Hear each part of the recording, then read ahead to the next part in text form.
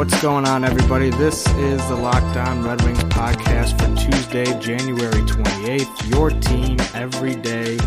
Today is no different. I am your host, Detroit sports writer and longtime Red Wings fan, Nolan Bianchi. We got a bit of a different episode for you guys today. We called up our Pistons compadre here on the Locked On Network, Locked On Pistons podcast host Matt Shook, and just a little bit of commiseration. Talked a little bit about kind of what the two franchises are going through, and mainly just kind of discussed right now which franchise or which fan base rather has it worse. So some good discussions with him. Happy to have you guys along. As always, be sure to press that subscribe button before we jump onto this interview. I think you guys are really going to enjoy this conversation. So if nothing else, you'll be able to relate to it. I don't know if enjoy the conversation, talking about the bleakness of Detroit sports at the moment is going to cheer you up. But it was a good conversation. We did share some good memories in the mix. So hope you guys enjoy it, and we'll see you back here tomorrow.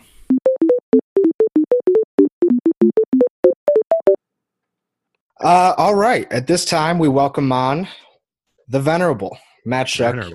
He is the host of the Locked On Pistons podcast, also a sports writer in Detroit, like myself, covering pretty much any team, but mainly the Pistons for the Detroit News and AP. So very excited to have him on today. We're going to do a little discussion about, who's got it worse right now, the Red Wings or the Pistons, because they're both in the cellar.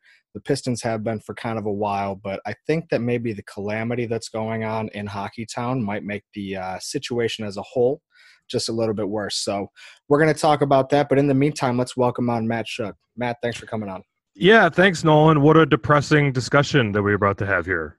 Yeah, but you know what? I love depressing discussions. I did Absolutely. 5 of them last week to put onto the airwaves, and another one to start the week yesterday. That's just called the Locked On Red Wings podcast.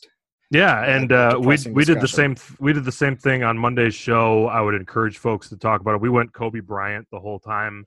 Obviously, the biggest news of the sports world right now. I got indulgent and shared some of my own personal thoughts on him. I know that Mike Valeni wouldn't appreciate that. He thinks that everyone makes everything about themselves, and I agree to some extent. It's just I just listened to that segment of his show, so it's on my mind right now. Right. But it's like, what are you supposed to do when someone dies in your mourning? I'm like, when you get together at a funeral, you like share stories about how they affected you or things you did together. And obviously it's Kobe Bryant. It's not someone we know. I've never met Kobe Bryant, but like, I think it's kind of a fitting tribute to talk about what he meant to you and things like that. I don't quite understand the backlash. And yes, of course it's like self-indulgent and maybe some people are doing it for the retweets or something like that. But I don't quite understand the backlash where it's like it's making it all about you. And it's like, well, that's kind of the human experience is your own experience. We can all agree that there's no like hot take about Kobe Bryant that's like,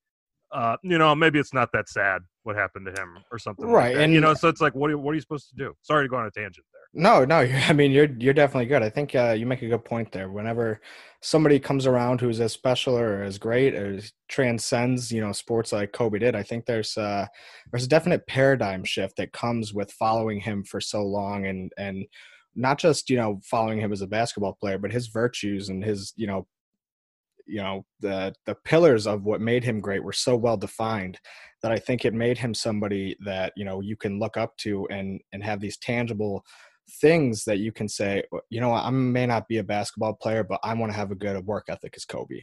And, we didn't touch on it necessarily yesterday's show. I had an intro that I kind of ended up deleting because this is a hockey Red Wings podcast. But I think you're right. You make a good point that, it is one of those things where you kind of have to think about it from your own perspective. You're right. That is the human experience. So I definitely don't blame you for going on about Kobe for today's show. Don't care what the haters say.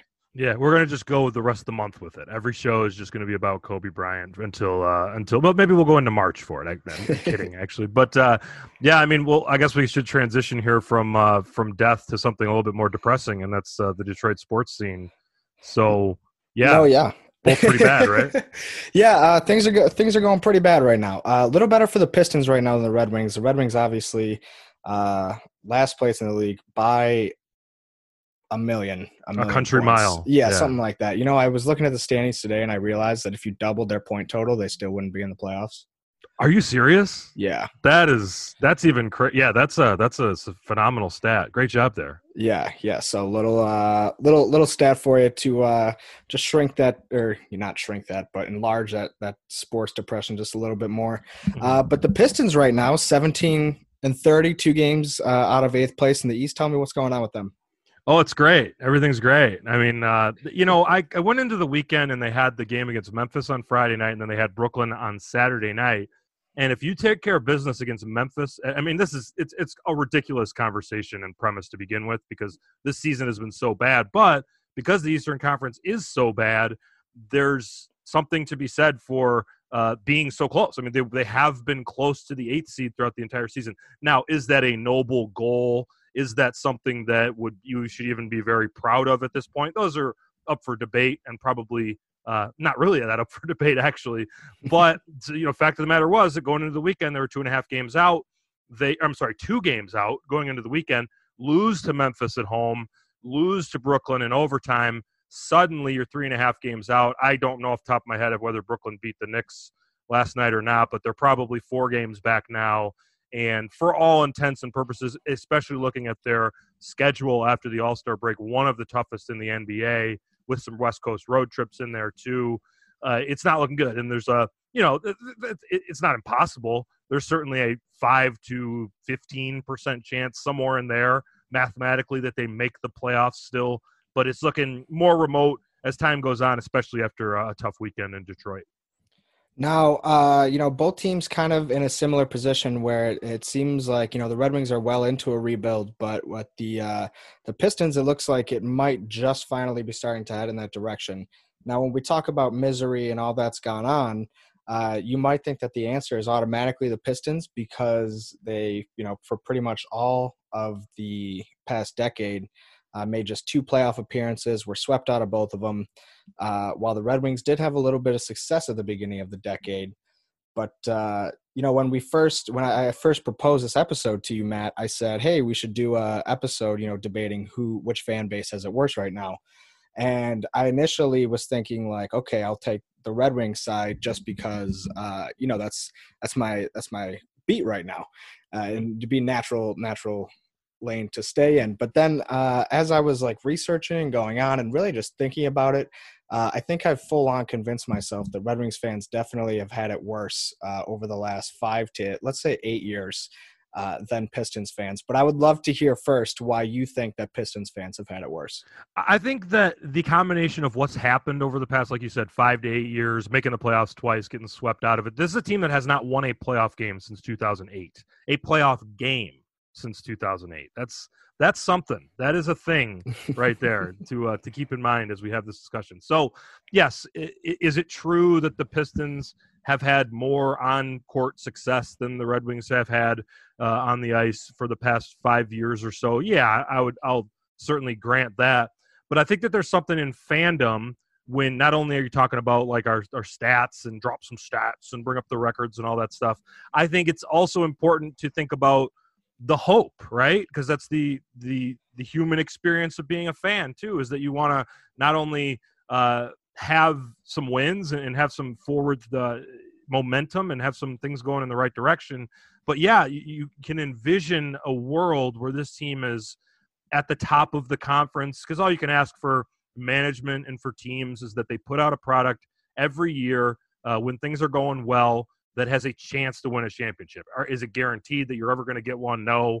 There have been Red Wings teams in the past that didn't win Stanley Cups that were good enough to win Stanley Cups. I think the Pistons, to a lesser extent, can say some of that. Certainly 2005, when they lost in 7 games to the Spurs, would fall into that category. So, yeah, I think that the Pistons, like, if you're sitting here going up to the February 6th trade deadline as a Pistons fan, you're like wondering still, and yes, they're talking about rebuilds, but if they don't trade Derrick Rose, if they're not able to find an Andre Drummond suitor this offseason and he opts in, like I think he kind of will, like that's my prediction, is that they if they don't find someone for him to take him on this trade deadline, that he's going to opt into $28.8 million next year. Really? Where are you at then? And I know that he had talked about opting out and he wants to be a free agent, but I think that as that gets closer, as that decision gets closer, he's going to notice that the market probably isn't what he thought it was, based on the very real factor of teams not really being interested in the deadline at this point. So why would they want to give him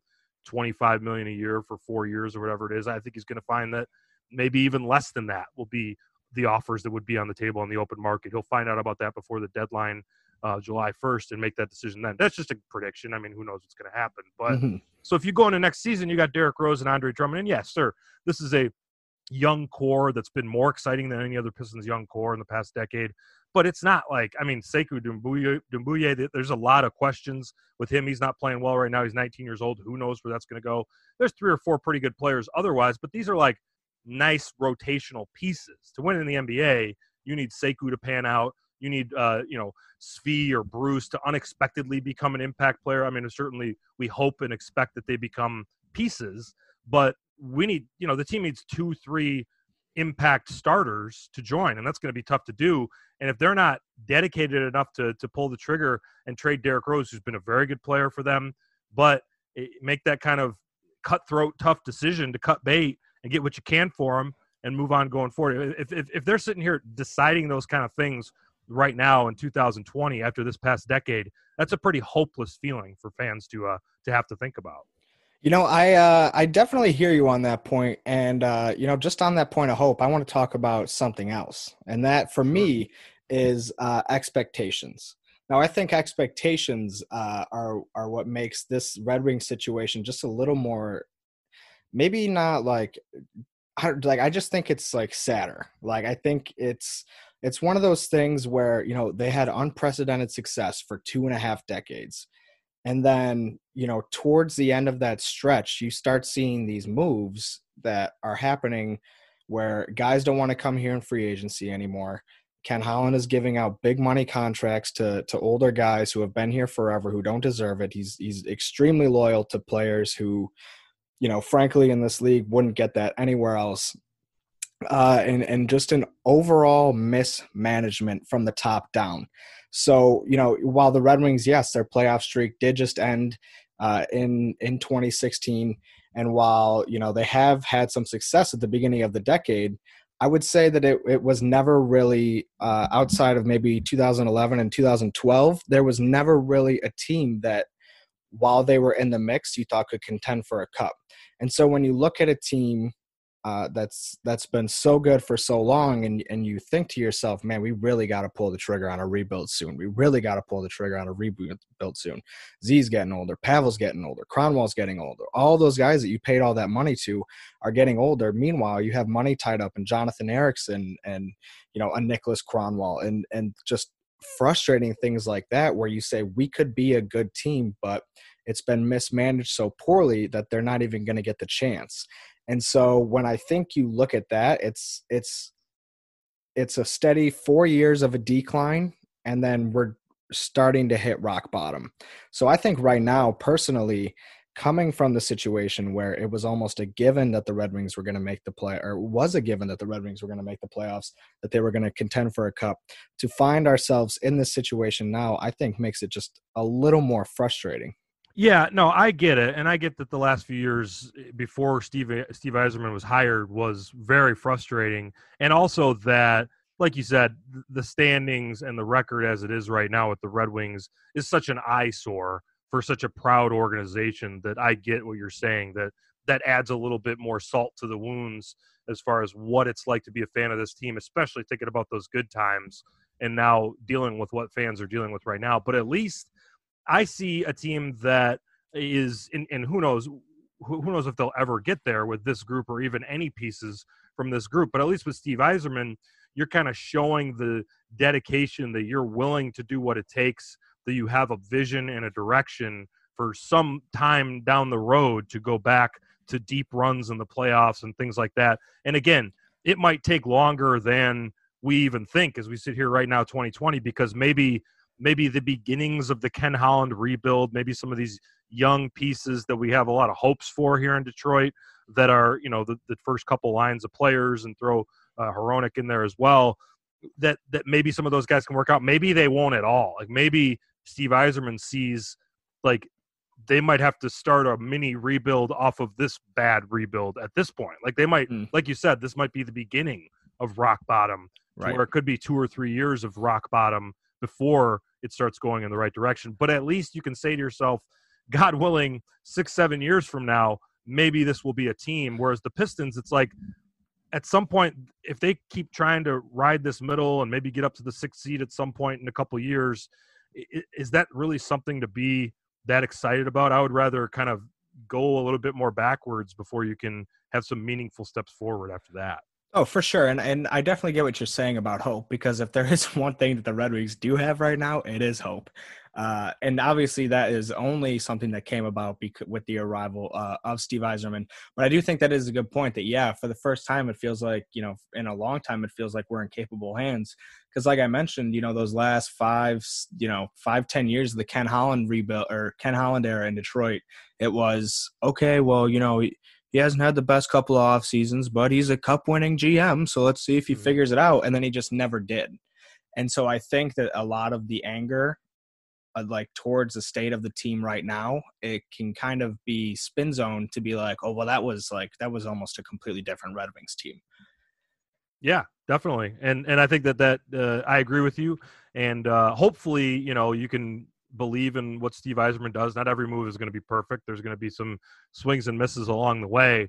But I think, like I said, the proven track record of doing it in Tampa relatively recently, as opposed to Ken Holland, who his success in Detroit was under a different system in the NHL, was under a different time when Detroit was the most attractive place to be for hopeful NHL players. But that being said, to maybe give listeners a little bit of hope for both franchises, I think that while, there's the pictures of Pistons games from a couple years ago of the first year at Little Caesars Arena where the crowds were pathetic and they're still not great most nights, although there's some good nights sprinkled in there. The Red Wings, by and large, do a little bit better than the Pistons as far as keeping the fan base happy. I think that you recognize that whenever one of these teams, or you could throw the Lions and the Tigers into this mix as well, if any team really legitimately gets it going at some point, fans are going to jump right back on there, and it's going to be as fun as it ever was in the late 90s and throughout the first decade of the 2000s for all the teams that were having this success, except for the Lions, of course. But I think that we can kind of be hopeful, and I'm not guaranteeing anything or that it's going to happen anytime soon, because all the teams are in kind of a dark place right now. But when it does happen, and it will happen, could be a long time, it'll be a good time. Now, you could also argue, I think, that the uniqueness of the Pistons, because the thing is about this is both of this team's declines came after incredible runs, the best runs in organizational history. The Pistons made 6 straight Eastern Conference Finals. The Red Wings won 4 cups in 12 years. But I wonder what the fact that the Pistons only winning 1 championship in that time did to a fan base in terms of getting them invested again. Do you see that, you have a problem with Pistons fans getting reinvested in this team after being just straight up mediocre for so long? Yeah, I kind of think that this town, as far as a sports town, and this is going to sound derisive at first, but it's kind of a bandwagon town, right? I mean, it's not – I don't think Michigan is a basketball state. I think, if anything, it's a football state as far as the way that the Lions are kind of adored and loved by everyone regardless. Hockey, I think that's kind of it's a large fan base of hockey fans, obviously, but I think that there's a lot of hockey fans who might not be basketball fans and vice versa. So I do think that, like I said, whenever the Palace sold out year after year, game after game after game, and that was just because it was a really good team and it was a fun thing to spend your entertainment dollar on. So I think that that's pretty much what it will be, and people will take pride in the fact that there's a winning team, regardless of the sport or the team or really even the identity of it. Of course, best case scenario is you figure out a way to find another defensive team that works hard, that could be the next great Pistons team. If that's the way it's done, obviously the NBA is a little bit different now than it was back in those days, and a defensive player isn't the big, strong, muscular guy like Ben Wallace in the past. It's a little bit different of a game now. So, yeah, maybe you can create something in that image.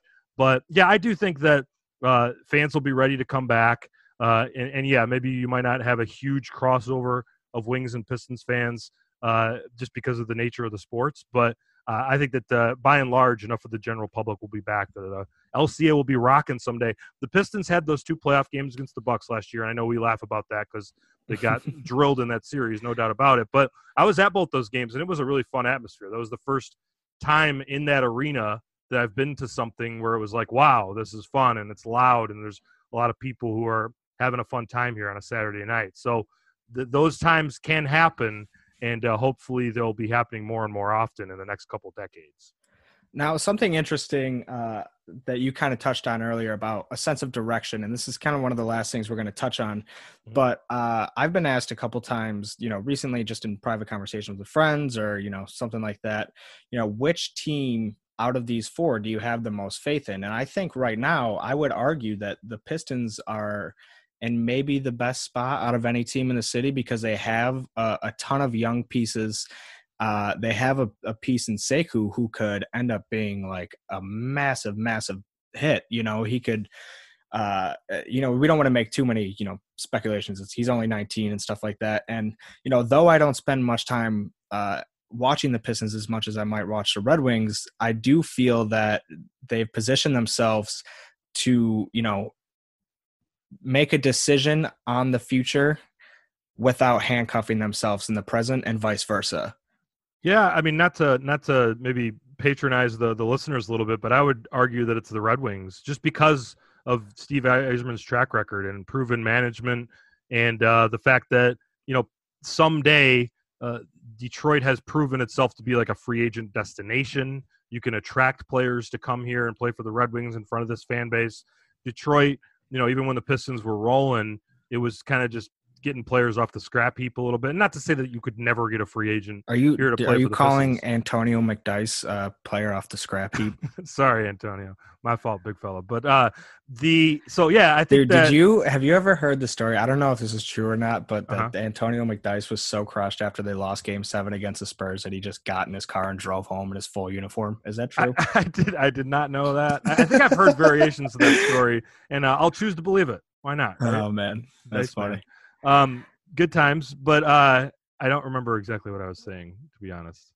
That's the question is, okay, so you got the Tigers and the Red Wings, right? Completely at the bottom. At least you have a Red Wings team that you should rightfully have a little bit of faith in management of. Obviously, they have both the same owner, and that's a little bit shaky too because we don't know the new version of the Ilitch family, especially Christopher Ilitch, like what that's all about. We've all heard some bad stories and some reasons to be concerned about that, but the Pistons don't have any proven ownership either. Ed Stefanski's kind of proven himself to be a middle-of-the-road general manager, I would say, in the NBA.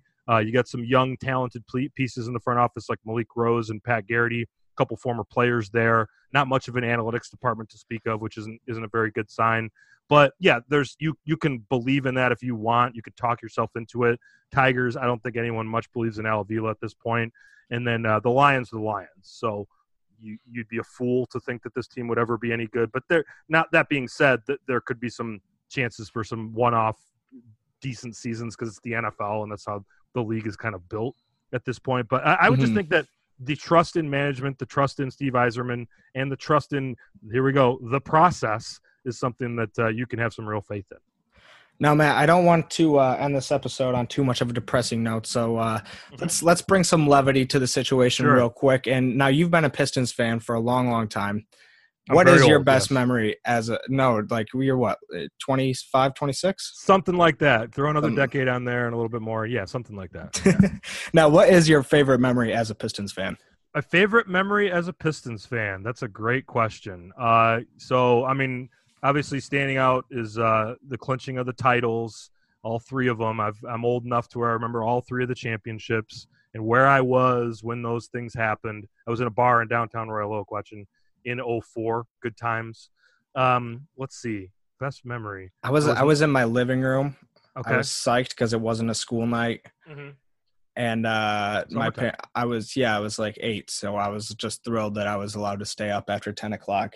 That was the best part about like the teams making the playoffs is I was able to have a later bedtime to stay up and watch the games. I had to get up the next morning and intern at WDFM with Jamie and Brady, so I had to get up at like 4:30 in the morning. No. I don't think I slept. Like I think I just pulled an all-nighter. Right. And, good times were had. But here's one that is like a personal little memory that isn't remarkable in any way, but just kind of a funny, cool thing that happened. One of my best friends, Sean, he has always been able to get good tickets through like his dad's work and his work. And I'm actually going to walk over to the Pistons game here in an hour or so and go sit courtside for the Pistons Cavs tonight with him. But so we get those opportunities. And one time at the Palace, this is Flip Saunders era, kind of the post Larry Brown, still a good team. Rip Hamilton, Chauncey, Tayshaun, they're all there still.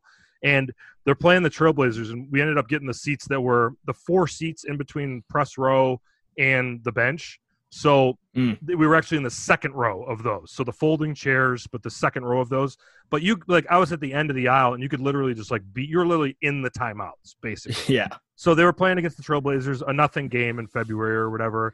And it went down to the wire, and it was pretty cool because we got to see the play that was drawn up for Rip Hamilton to get a baseline or to get an elbow jumper. He ends up missing it. But it was just kind of cool to be a part of the huddle, basically, know the play that was coming, watch it all transpire right in front of your faces because they're shooting at the basket right in front of us. I just thought that was a really pretty cool experience. So I should have ran onto the court and knocked down the shot, though, for him. It was right, exactly. The only problem about that. I mean, yeah, I don't think his jumper is nearly as wet as yours. So, he shouldn't have even been taking that shot in the first place. Should have called in a sub. Hindsight's 20/20, though, I guess. Yeah. But, you make a good point about, and that kind of, adds to what we talked about at the beginning of the show, is that sports are a personal experience as a fan. Right now, it's not very good in Detroit for any team. But one day, like you mentioned, it will be. I think there's just, at this point, a lot of apathy, which is kind of a relief, to be frank, to, care less about the losing and just focus on the future. So it's funny that, we both kind of say that the other team, I think, has a brighter future. And I'm not just saying that because of the fact that I did think that, Red Wings fans have it worse right now. I really do think the Pistons have a bright future, and I think the Red Wings do too. So, hopefully it gets back to a point where, it's, June or May and playoffs are going on and they got to do those montages where, they're changing over the court for game 2 of the Eastern Conference Final to the ice for game 1 of the Eastern Conference Final with the Red Wings, So, definitely better days are up ahead simply because they can't get much worse. But in the meantime, where can people find you to follow the Pistons? Yeah, so if you're listening to Locked On Red Wings, it's just like over there for Locked On Pistons. You can find me on social media, Matt _Schoch, SCHOCH, another underscore after that. We go every day, 5 days a week. And like I said, February 6th is the trade deadline.